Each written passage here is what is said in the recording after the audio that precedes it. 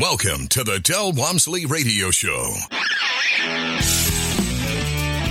Del challenges the status quo, questions everything, and empowers you to return to your core beliefs to make your life better. If you're ready to hear the truth and get your roadmap to the lifestyle you really want, the next hour will change your life. And now, your host, self-made millionaire, national award-winning investor of the year, CEO and founder of Lifestyles Unlimited, Del Walmsley. Welcome to Del Walmsley Radio Show, where the hype ends and the help begins. I'm your host, Del Walmsley, and as always, we're working on your financial freedom. My friends, it's impossible to move forward in life when you're stuck. And how do we get stuck? We get stuck when we get given or we obtain information that conflicts. Conflicting information is the number one creator of failure. Now, let me say that again. Conflicting information is the number one creator of failure. So right now, every single day you're getting bombarded on the news about to mask or not to mask. I defy anybody with any kind of intellectual prowess at all to make any sense of what any of these talking heads are saying on either side of the issue. All right? We've got proof that the masks didn't do any good. We've got proof that the masks do good. One mask wasn't enough. You need two masks. But then if you had, the shots, then you don't need the mask. Well, now you have the shots, you need the mask. These guys are creating so much doubt, so many conflicting statements that people won't take action. They're not going to get a shot. They don't know. First of all, the Democrats said the shot was a Republican shot, so the Democrats won't take it. Then the Republicans are saying it's the Democrats trying to force you to take a shot, so the Republicans won't take it.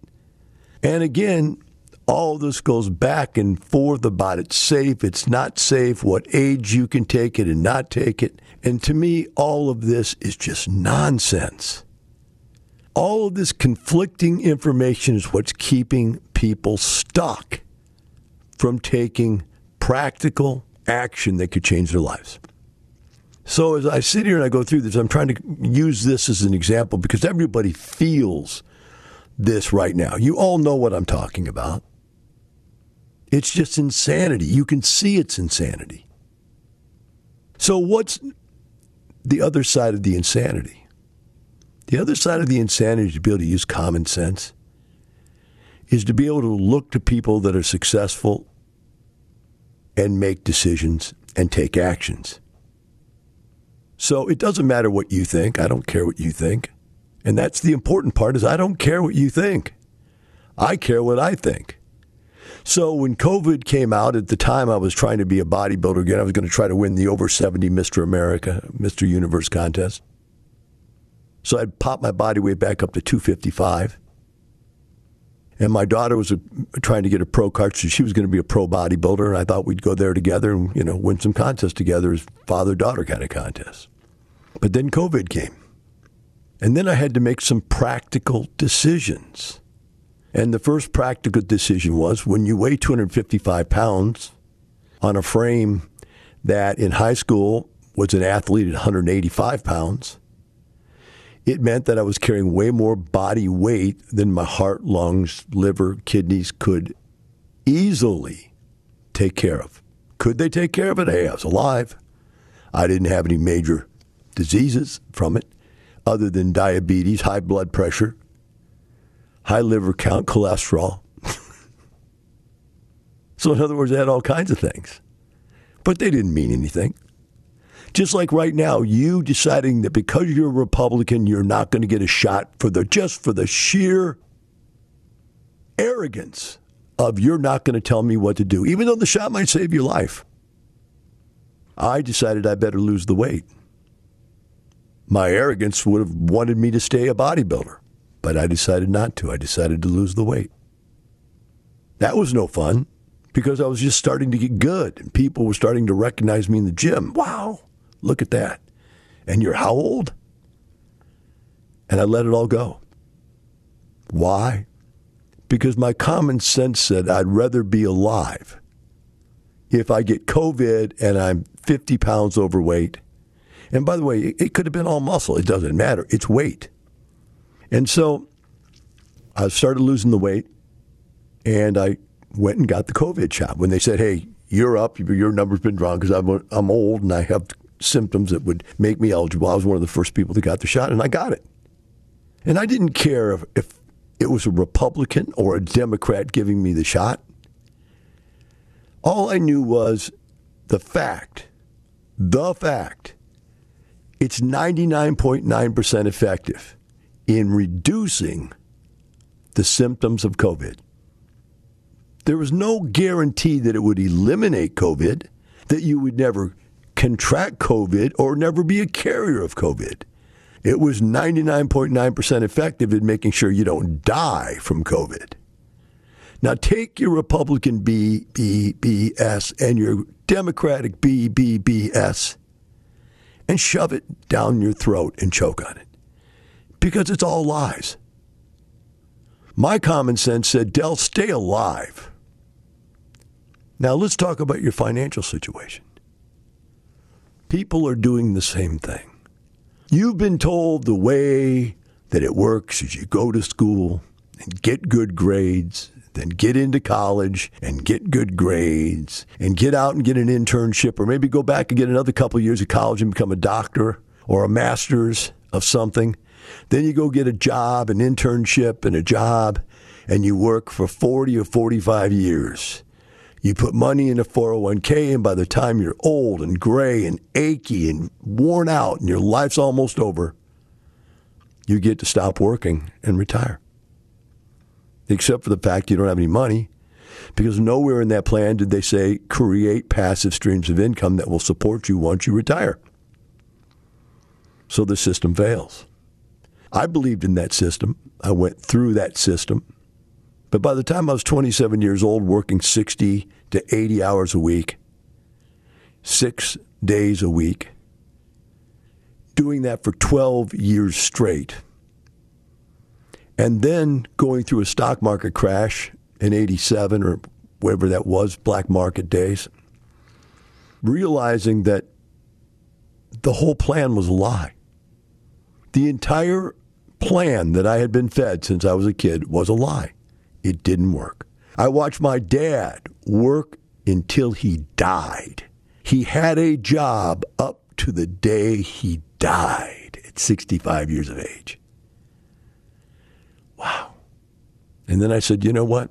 I don't care if it's the Republicans feeding me this garbage or if it's the Democrats feeding me this garbage, saying I should go out there and be on welfare or I should go out there and have a job. I'm not listening to either of them. Then I came across this concept, buy a rent house, make positive cash flow. It was so simple, so clean. And as you do, you develop the accumulation of assets. And the accumulation of assets continues to grow. I went from 10 to 20, from 20 to 40, from 40 to 100. And one day I looked up and realized I was rich. And it's interesting because even when there's very little product out there for people to buy on the low-end side, which would be the starter home industry, investors still seem to find the stuff because we buy it the way they can't buy it. We buy it totally torn up, worn out, and old, and then we fix it up and make it new. But people buying their first home, number one, can't even see through that garbage to know that it could be nice again. Number two, can't get the cash to fix it up. And number three, can't qualify for a loan because the house is too torn up to be able to get a loan on it. So we buy it with hard money and or cash, and we fix it up and then refinance it and pull the money back out. They can't do that. So the low-end, inexpensive houses that do come on the market are all purchased by investors. And so what happens to housing? Let me read Marcus Millichap's second quarter report on multifamily housing. Marcus Millichap is a commercial broker. They sell all commercial real estate. So they don't have single family, although they do have reports on single family, but this is more about multifamily, this statement. Multifamily leasing resumes in force. This is for the second quarter 2021. Ongoing employment growth and the resumption of many normal routines bolster household formation in the spring and summer. Now, household formation, for those of you who have not heard this term, is where kids leave home and go start a new household, or two people get married and start a new household, but there's a new buying unit on the market to buy a place to live. It's a household unit. So there's new household formation because kids are moving out from their parents, because kids are getting married and moving out. It's when you move away from somebody else you're living. Maybe you have a roommate and you decide to not have a roommate anymore, et cetera, et cetera. It's leading a record number of apartments being absorbed into the second quarter. Absorption means there are vacant units that have just been built. They've never been leased yet. To be absorbed means they have been leased for the first time and they're now part of the availability of rental housing. Now, we could be 98% occupied and they could build another 100 units, and we've got to absorb those units. If we kept building and we didn't absorb, then rents would go down because there would be too much inventory and not enough demand. The problem is there's too much demand and not enough inventory. Now, that's a problem for you. That's not a problem for me because I own the real estate, and so do all my Lifestyles members here. So we have a product that's in super high demand that is inflating as fast as the Democrats can make it inflate. It has gone from being, in the beginning when I first started doing real estate, your rent could only be 1/4 of your total income. If you made $10,000 a month, you could only rent $2,500 a month.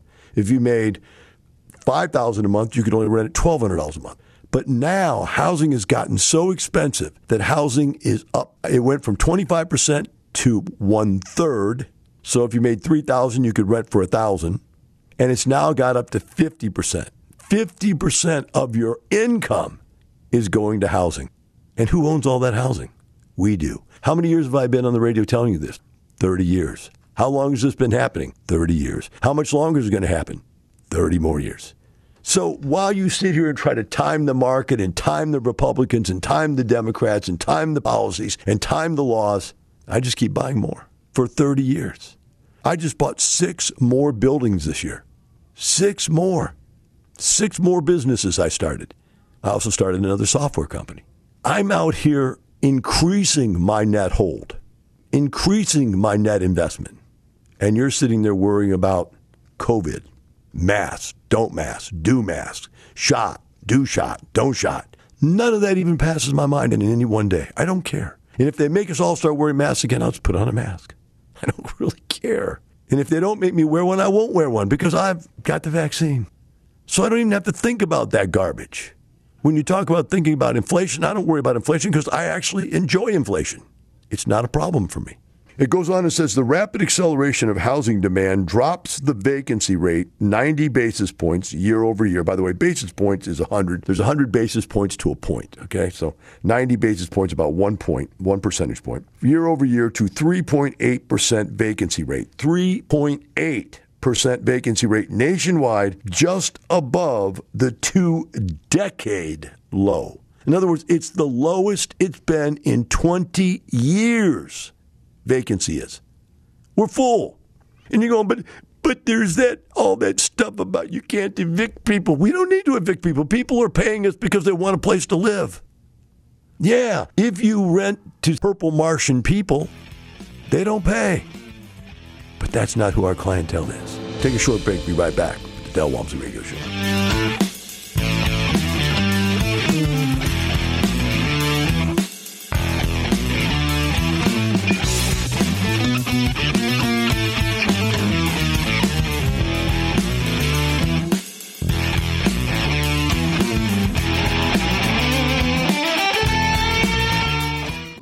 Well, one thing it has meant for us, and we have to compliment you, you've given us our time back. And I say our time because we got married 33 years ago, and we got married in July. Do you know why? Well, that was before I met Lifestyles. I used to work for Ford Motor Company. And with Ford Motor Company, I was in the automotive division. They have shut down during July, the first 2 weeks of July. So you had to wait for a shutdown to get married? Yes. Yes, he actually. Whoa, that's dedication there. He made me change our wedding date. It was supposed to be June 15th, and I changed. Wow, that's amazing. So if I had been in Lifestyle, I could have gotten married when I wanted to. And the ring would have been bigger. Thank you. Ready to get your time back like Vivian and Cornell? Register for the free online workshop at lifestylesunlimitedworkshop.com. Welcome back. Now here's some more unconventional wisdom to set you free from the man on a mission to retire America, one person at a time, Del Walmsley. Welcome back to Del Walmsley Radio Shows. We went to break. We're going through a Marcus Millichap report for second quarter.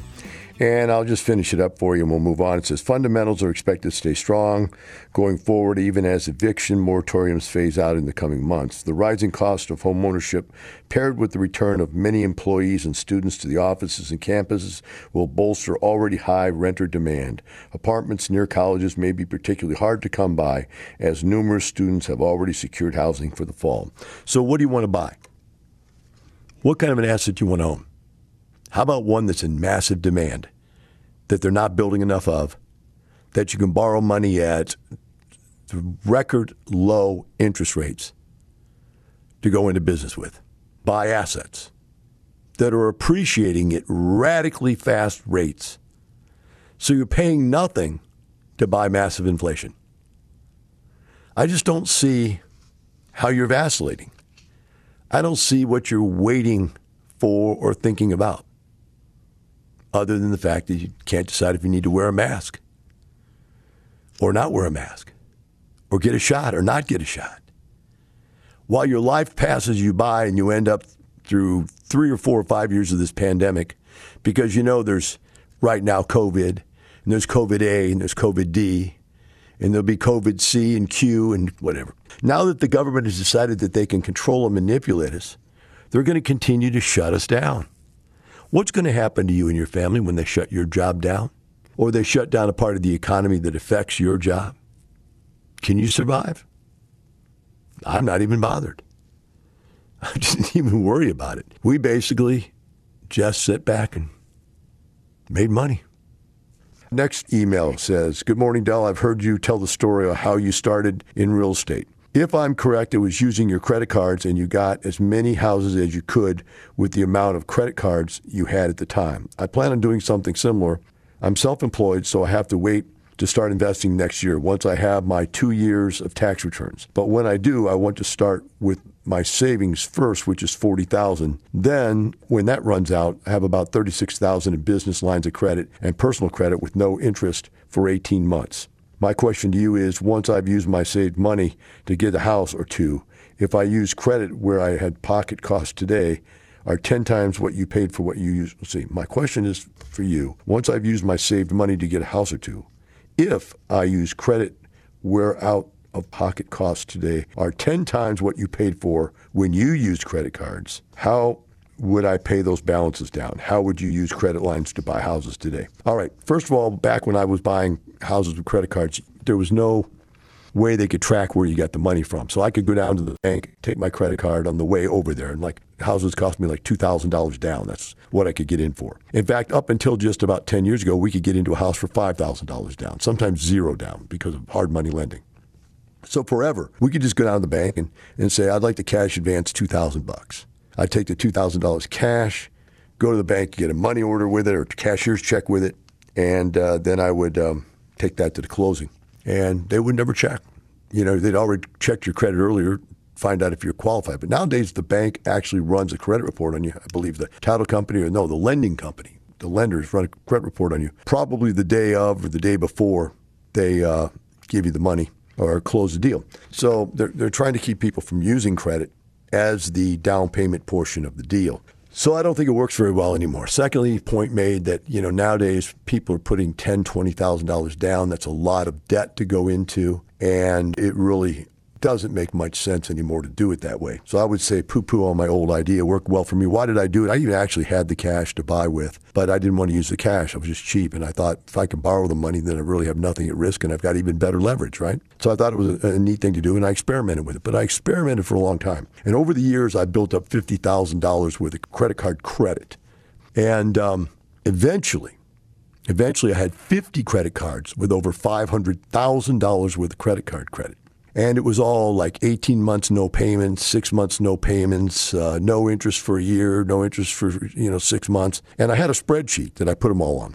And I decided to buy an apartment complex, and I had to put $327,000 down on it. And I was messing around with a bank or bank president at the time, spending some time, close relationship with him. I said, let me tell you what I'm going to do. I'm going to go out there, and I went to his bank. I said, I'm going to pull out $327,000 on these credit cards. And the bank teller freaked out, and the bank teller went and got the vice president of the bank, and the vice president of the bank went and got the president of the bank. I said, let me explain to you what I'm doing. I'm buying an apartment complex, and I'm assuming a $725,000 loan. I'm putting $325,000 down on these credit cards. And he said, well, how are you going to pay those credit cards? I said, well, I've got $50,000 a month in cash flow, whatever it was, $10,000, $20,000 a month in cash flow over here. But that's not even a problem. He said, why is that? I said, because look at my credit cards. The total interest on all the cards averaged out was less than 4% interest. Because some was zero, others was, very low, 3, 6, 8, 10. And secondly, there was no payments. Some for 3 months, some for 6 months, some for 12 months. And so I put it all in the spreadsheet to see that it was very simple to do. But the banker then brought up the point, Del, but what happens when they run out, when these introductory periods run out? Now you're going to have $327,000 on credit cards, is probably paying something like 21%.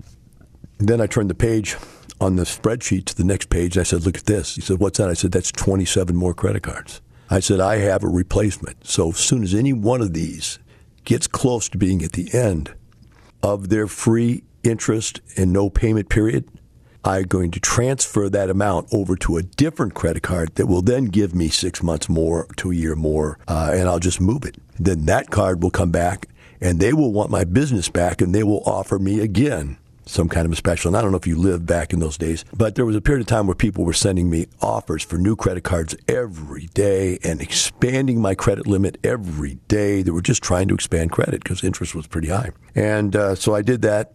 Now, what you need to know about this is very, very important, is that, number one, I had a property that I was about ready to refinance, and I was going to pull out almost $1 million. So I had the money in the bank to pull out and refinance to pay these credit cards off if something went wrong. Number two, which is important, I actually had the $300,000 cash in the bank. And I just wanted to do it. I wanted to prove that I could manipulate the bank's money to where I won and they lost. And by doing so, the banker then said to me, I used to meet him every month and show him, okay, here, I made all my payments. I just want you to look at this. Because it wasn't his cards. I mean, this was Wells Fargo Bank, but it wasn't their cards. It was American Express, Discover, Visas of all kinds, MasterCards of all kinds. You name it, I had every credit card out there. Now, when I'm showing this guy this, he says, Del, why didn't you just come to me to borrow the money? I said, well, number one, I didn't think a bank would lend to the down payment on an apartment complex that you're borrowing with 75% debt on it, and I had to come up with 25%. I didn't think that you would lend to that. I said, number two, your interest rates would be 9%, and my net interest rate on this money is 4%. Would you do it for 4? The guy goes, no, I can't do it for 4. I said, okay, what can you do it for? He said, let me look into it. So he came back, and at the time I owned 9 different companies. And he gave me a business line of credit for each company of $100,000. And the interest rate was prime minus 1. Whatever prime was, minus 1. Then he gave me a personal line of credit of another $100,000 at prime minus 1. Hence, 9 companies, 1 personal line of credit. He gave me $1 million line of personal credit. At that time, I let my credit cards go back. I no longer needed credit cards. I didn't want to hassle with them, paying attention to them and whatever, because now I had established credit. And it was just something that I had decided I was going to do very early on. I wanted to build banking relations. So when I walk into a bank, people will give me what I want. They don't look at me. They don't even bother looking at my financial statement, because every time I go in there, I'm bragging to them about how much money do I have in your bank? How much money do I have here? Every time I buy a new business, I go in there and I wire the money from there and make it very, very obvious. Hey, I'm buying another business, blah, blah, blah. I keep checking accounts. I've got like 13 different checking accounts from 13 different companies in their bank, and savings accounts and credit cards for the businesses. Each business, I use credit cards so my employees don't have to come to me for money. They just put it on the credit card. So I built the banking relations. So now if I want something, there's no question. Well, it built from there to everywhere I go. And almost anything I try to buy now, apartment complexes, they'll just go, we know you're good for it. Just make us an offer. We know we can get you the financing. It's not a problem. You're a prime candidate. Why am I a prime candidate? What makes me a prime candidate? Because I have millions and millions and millions of dollars in cash sitting in banks all over the place. About 20 some different bank accounts spread out all over the place. In fact, it might even be more than that. It's probably more like 30. And because I owned probably $500 million worth of assets. I don't know the number. I'm making that number up, but it's some large amount. Let's say it's $100 million or more in assets, et cetera, et cetera, et cetera. And I have perfect credit. So why do I tell you that? Because I built that reputation. Never paid late, always paid on time or paid in advance. Even with every creditor I ever had in the apartment industry, I always made sure the creditors got paid by the time the bill was due. I never hung anybody out for 30, 60, 90 type payments and any of that stuff. I just created a complete environment of perfect credit. And I have a definition for credit. I don't think credit's even a word. I think credit is short for the real word, which is credibility. Credibility is to tell someone you'll do something and then do it. So if I tell you I'll pay you back and I don't, then I don't have credibility. I have bad credit. And that, my friends, is the worst thing you can do to your investment career, your life career, your spouse, your family, your friends, is to lie about what you will and won't do. You go buy a car and don't pay for it. You go buy a house and don't pay for it. You go buy an investment and don't pay for it. You have debt and you don't pay for it, or bills, you don't pay for it. Then don't come talking to me, because I don't like people that don't have credibility. Have a great day. We'll see you tomorrow.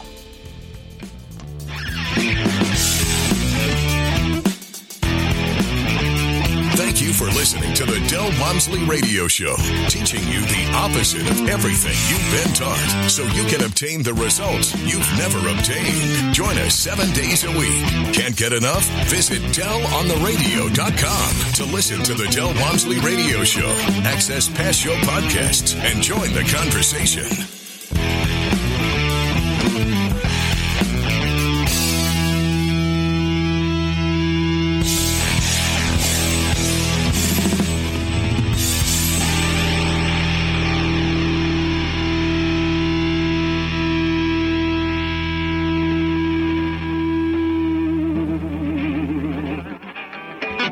The information and opinions you hear on the Del Walmsley Radio Show are those of the host, Del Walmsley, his guests, and his callers, and do not necessarily reflect the opinions of this station, its affiliates, its management, or advertisers. The Del Walmsley Show is for entertainment purposes only. Please consult a professional regarding your personal investment needs. Nothing presented on the Del Walmsley Show constitutes an endorsement, recommendation, offer, or solicitation to buy or sell any product or security.